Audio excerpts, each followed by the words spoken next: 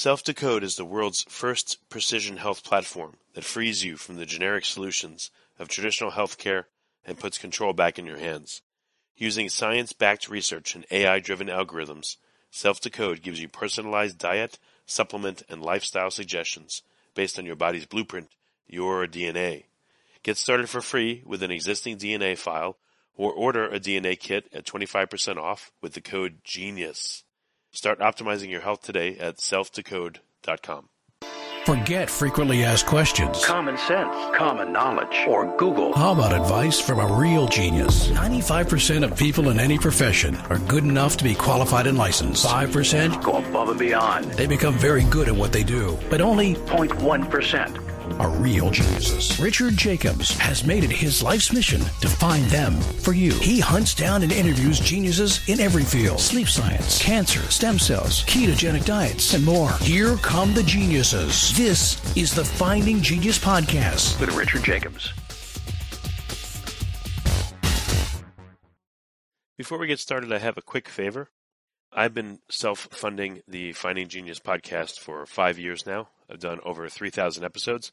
And as you can see on YouTube, we're up over 1 million views on the channel, which is fantastic. The next thing I really want to push on is to get up to 10,000 subscribers. Because once we do, we'll be able to put a donate button, and we'll be able to solicit donations to help keep the podcast running and to also get the Finding Genius Foundation moving along. We have a big project studying anxiety, depression, and PTSD, and working on a product to help people overcome these problems because I've seen them explode recently after the last 2 years of the whole virus situation. So if you would, please subscribe to the podcast. That would help us tremendously. Give us a thumbs up. And check in the description for Buy Me a Coffee.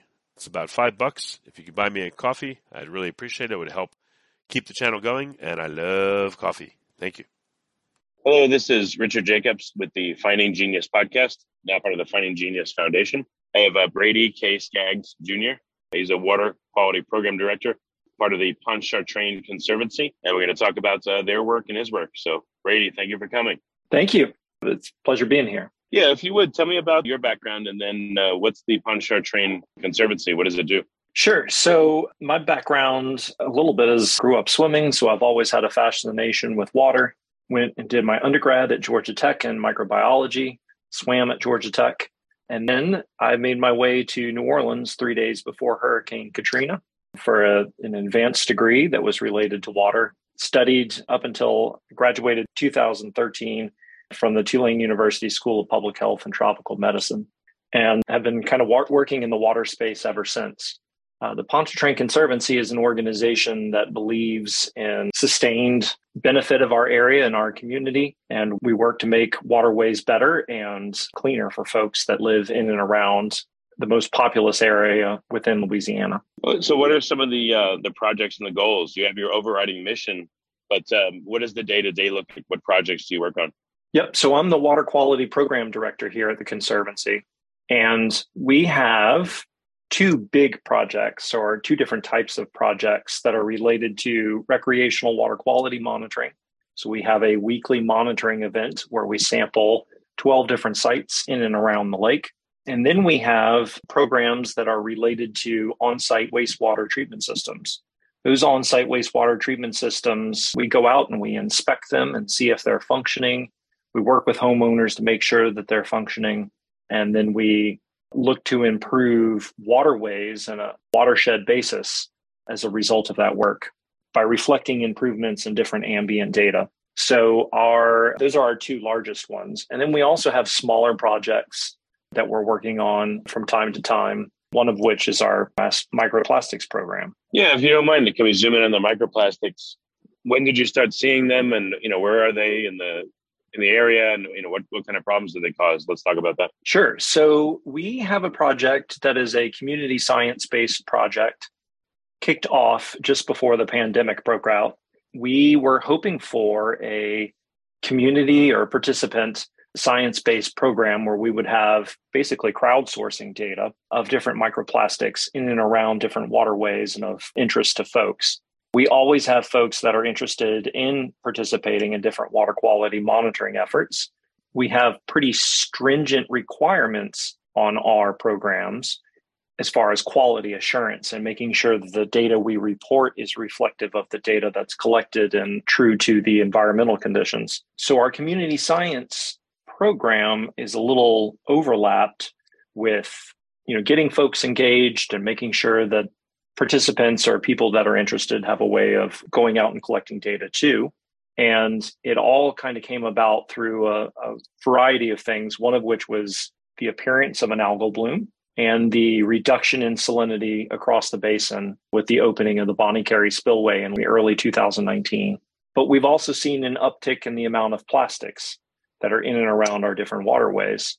So we have a program, or our microplastics program, as part of a larger program where folks can go out and collect water samples and analyze them at our laboratory for 3 conservative parameters: salinity, the total chlorophyll, and then 4 different types of microplastics.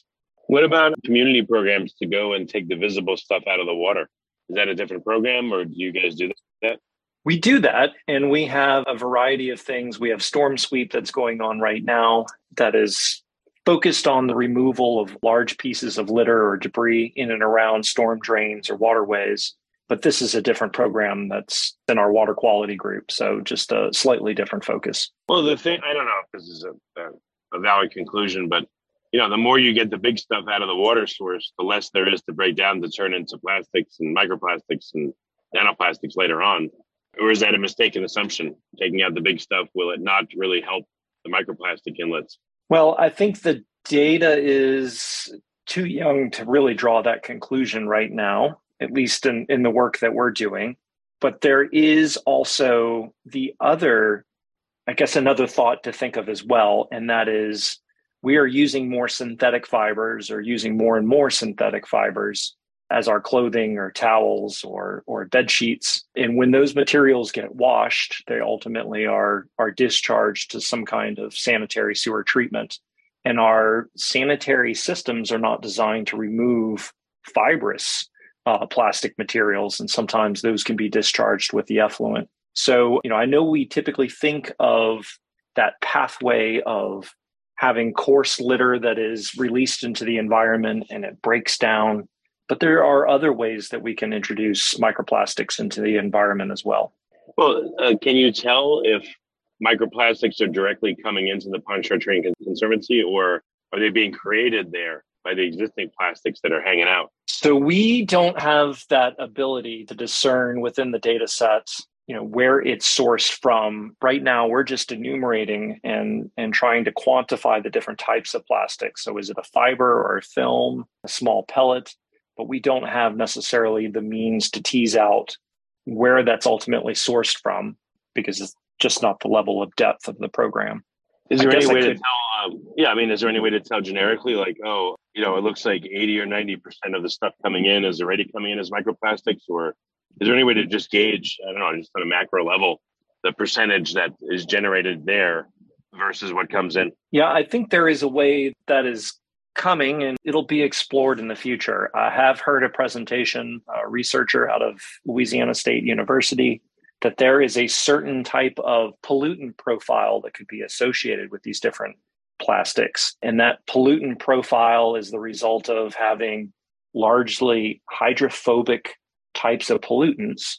So pollutants that don't like water, and they tend to associate with plastics, which are also nonpolar in nature. So by quantifying and looking at the types of pollutants that can be associated with some of these microplastics, I certainly believe that one day we'll be able to, to kind of characterize and source where they've come from. And that really is a fascinating concept to think about. But for us, we're not degree of sophistication in the laboratory. We're just counting them underneath the microscope. Are you able to see if there's any way to identify where particular plastics came from, or what, like when you see them in their microplastic, is there enough of the branding on any of them to tell you it's a plastic Coke bottle, or is it, you can't tell at all? Like, can you tell their origin? How many different types of plastics do you think you're getting in the microplastic form? Self-Decode has taken the guesswork out of wellness. By analyzing your genes, lab tests, and lifestyle data, Self-Decode provides the most holistic and personalized plan for optimal health. They're giving our listeners 25% off new DNA kits with the code GENIUS, where you can get started free if you have an existing DNA file. Visit selfdecode.com to learn more. So there's 4 different types of microplastics that we're looking for, and they're all really, really small. By definition, we're quantifying pieces that are less than 5 millimeters in size, so tiny, and they don't have any branding on them as far as being able to point to a specific soda kind of container. What is interesting, though, is that a lot of our sample results are quantifying different fibers. So microfibers or plastic types of fibers. We're not seeing too much in the way of the pellets, and that could just be the way that we are collecting the water samples. We're going out and collecting the water samples about a foot below the surface of the water body, or asking our participants to. And so you don't expect things to float to be present within that type of sample collection profile. So these could be things that are coming out of washing machines, going to the sewer treatment system, and then ultimately to the environment, because those will be a little bit more mobile within the water column. Why wouldn't you just take some surface water and look for stuff there and try to see if there's a difference between things that float and things that hang out in the water column like this? Yep. So that's a good question from the standpoint that, usually when we go out and we sample, we always rely on a book called Standard Methods for the Examination of Water and Wastewater. That book has a lot of peer-reviewed, time-tested gold standards in it that help with the determination of specific pollutants or parameters. So if we want to go out and measure dissolved oxygen or chromium, we can do that in a way that's been kind of validated over time. Microplastics is a very new contaminant, and because it's so new, we don't have a protocol within that book that would be quick and easy to point to. So many different programs have a variety of measurement methods. When we were designing this particular experiment, we wanted to do something that was quick and easy for participants, something that the participants didn't have to rely on the use of strong chemicals that would digest organic matter. So it's relatively simple in that way, but your end results would be biased by where you are sampling. Some researchers have protocols that go out and look at a given space of tidally influenced shoreline, and they're collecting samples along that shoreline or collecting at different depths and strata of the water column itself. Ours is just a much simpler design, and that is certainly going to influence the data. So do you know how long it takes for a plastic to turn into a microplastic? Has anyone been able to model that? I'm sure people have done it. Yes, I don't know. So no one that you know of has been able to model how long it takes, again, a plastic soda bottle to turn into microplastics, or I guess if it comes from laundry, it's instantaneous. Is there any way to tell how old a particular microplastic piece is, or how long its journey has been to turn into what it is? I think there are people researching that topic of study. We are not. Has there been any, have you set up any, so I guess you're not doing any modeling. Yeah. I guess they wouldn't be plastics that you'd recognize that have been hanging out there for a long time that they are now degrading. But is there any estimate on how long it takes, a plastic to turn into a microplastic, or it could be anything? No one knows at all. I mean, it's dependent upon the type of plastic that it's ultimately derived from, but I don't have any figures handy for you. And then what about the mixture of the microplastics you find? Can you tell that, this one was from, plastic number 5, or this one came probably from laundry, or, the provenance of them? Can you tell? There is likely a way that it's possible to determine that. Again, because we're asking folks to go out and then do their own analysis under the microscope. That type of analysis is really only going to capture the number of microplastics that are within a given filtered sample. And it's counting, but because it's a person that is counting it, there is room for some level of error, right? A researcher or a participant can look at that material and incorrectly state that it is a microplastic when it may in fact be something that is organic in nature. So one of the other ways to go about and do this is that you would filter out a sample and then digest it with a strong peroxide or other chemical that can break down the organics. And then you're only left with plastics. And then you can quantify the amount of mass on that by weighing it out. And that is a another great idea to go about doing it, but just kind of based on the fact that we have people that are actively soliciting and are more from a community focus level of engagement and are not professional laboratory technicians, we don't rely on that and certainly don't want to expose our participants to that. So it all fundamentally comes down to the way a program is designed, that you can make certain inferences from the results and the data from that. Our program, just by its nature, is not designed to try to capture that information, but it's possible to do so. Well, what if you added a question and you said, hey, just anecdotally, tell us what you noticed about plastics that you found and looked at? What jumps out at you? And you might get some really interesting information that way from people. Certainly. So one of the things that has very much jumped out at us is the predominant nature of fibers that are within the samples that we're collecting. And again, I think just based on the characteristics of these different things, a film may float more, a pellet or a nurdle may float more. It may be tidally influenced and kind of wash up on the shoreline or just under the influence of where the water interfaces with the shoreline. What we observe is that there's lots of fibers within our samples that have been recorded. And because of that, it may just be reflecting that in a water column, you're going to see more fibers than anything else. And I think that's pretty fascinating that you could see that. Well, where would the fibers come from? Can they come from any plastic, or is it only certain kinds that would make fibers? Yeah, so there's two different types of plastics that it could possibly come from. Again, just because we're enumerating them and we're not doing any further chemical analysis, we can't point exclusively to one source or the other. But there's logically two different pathways. You could have some marine debris or trash that is the result of netting or ropes, and those materials can break down within the environment after they've been discarded or abandoned in some way into smaller and smaller strands of fibrous material. And then you can also have towels or clothing that is largely a synthetic-based material that goes through a sewage treatment process after it's gone through the laundry or showers. And then that material gets discharged into the environment. Our sanitary sewer facilities are not designed to remove those per se. So what do you hope to learn from the analysis of the microplastics you guys are doing or having the community do?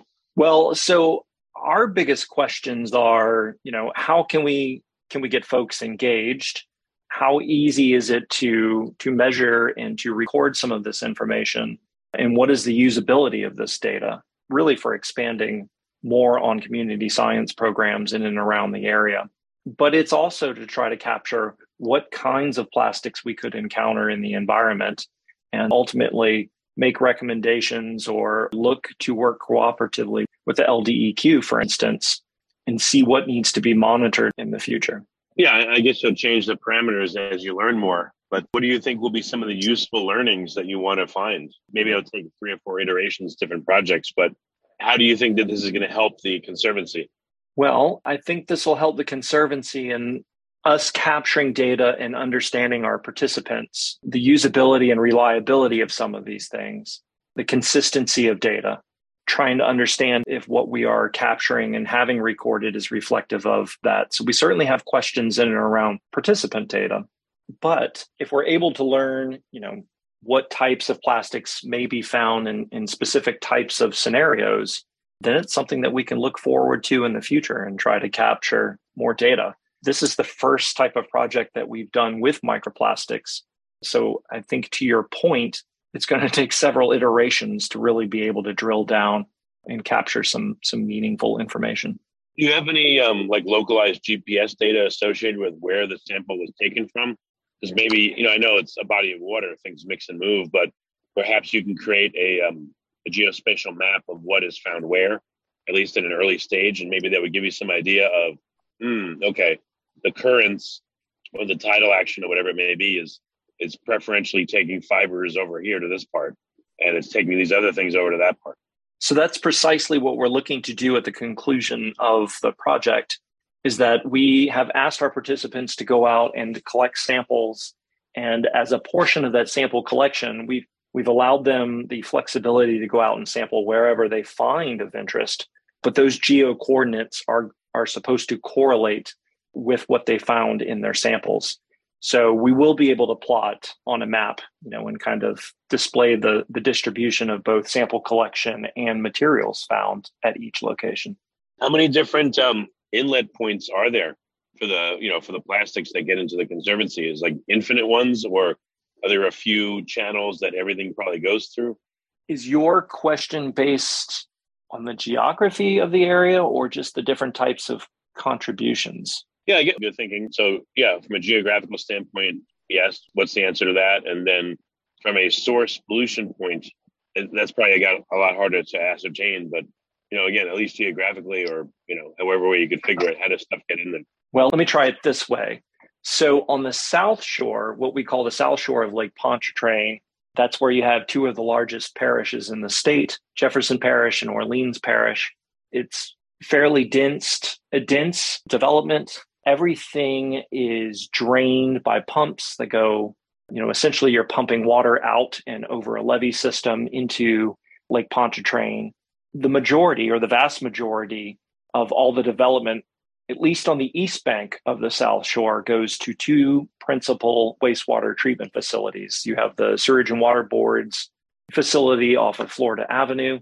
And then in Jefferson Parish, there is a wastewater treatment facility just off Clearview.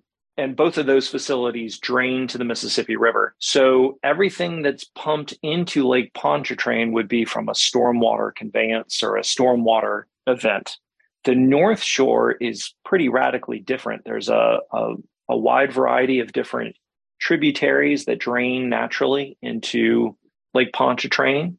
But at least from a wastewater standpoint, predominantly you have on-site wastewater treatment systems that discharge to a stormwater conveyance ditch at the front of the house. So for instance, in St. Tammany Parish, which is on the North Shore, 2/3 of all homes have an on-site wastewater treatment system that utilizes a discharge to the stormwater ditch for treatment of the sanitary waste.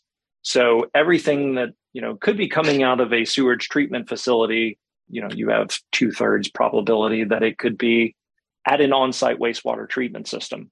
So it's, the geography is extremely diverse. The different types of treatment strategy are very diverse between both the North Shore and South Shore. So when you're talking about, for instance, like washing a synthetic material in a laundry machine and then having that discharge go to the environment, that's highly possible on the North Shore. But, in both locations, there are certainly coarse litter that is being released to the environment and ultimately make its way to Lake Pontchartrain and thence to the Gulf of Mexico. Yeah, what do you think is happening to the microplastics that are in the conservancy area?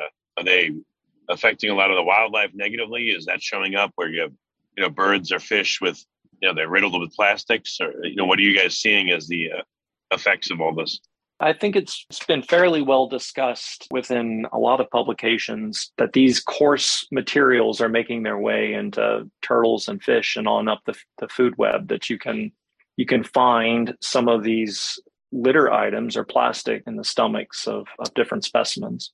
That's very much a concern. I mean, the Gulf and our local environment, as far as fishing, is a great source of sustenance for the population. So it's certainly a concern. Well, how can people find out more about the work you guys are doing, and perhaps if they live in the area, even volunteer to do some of the sampling?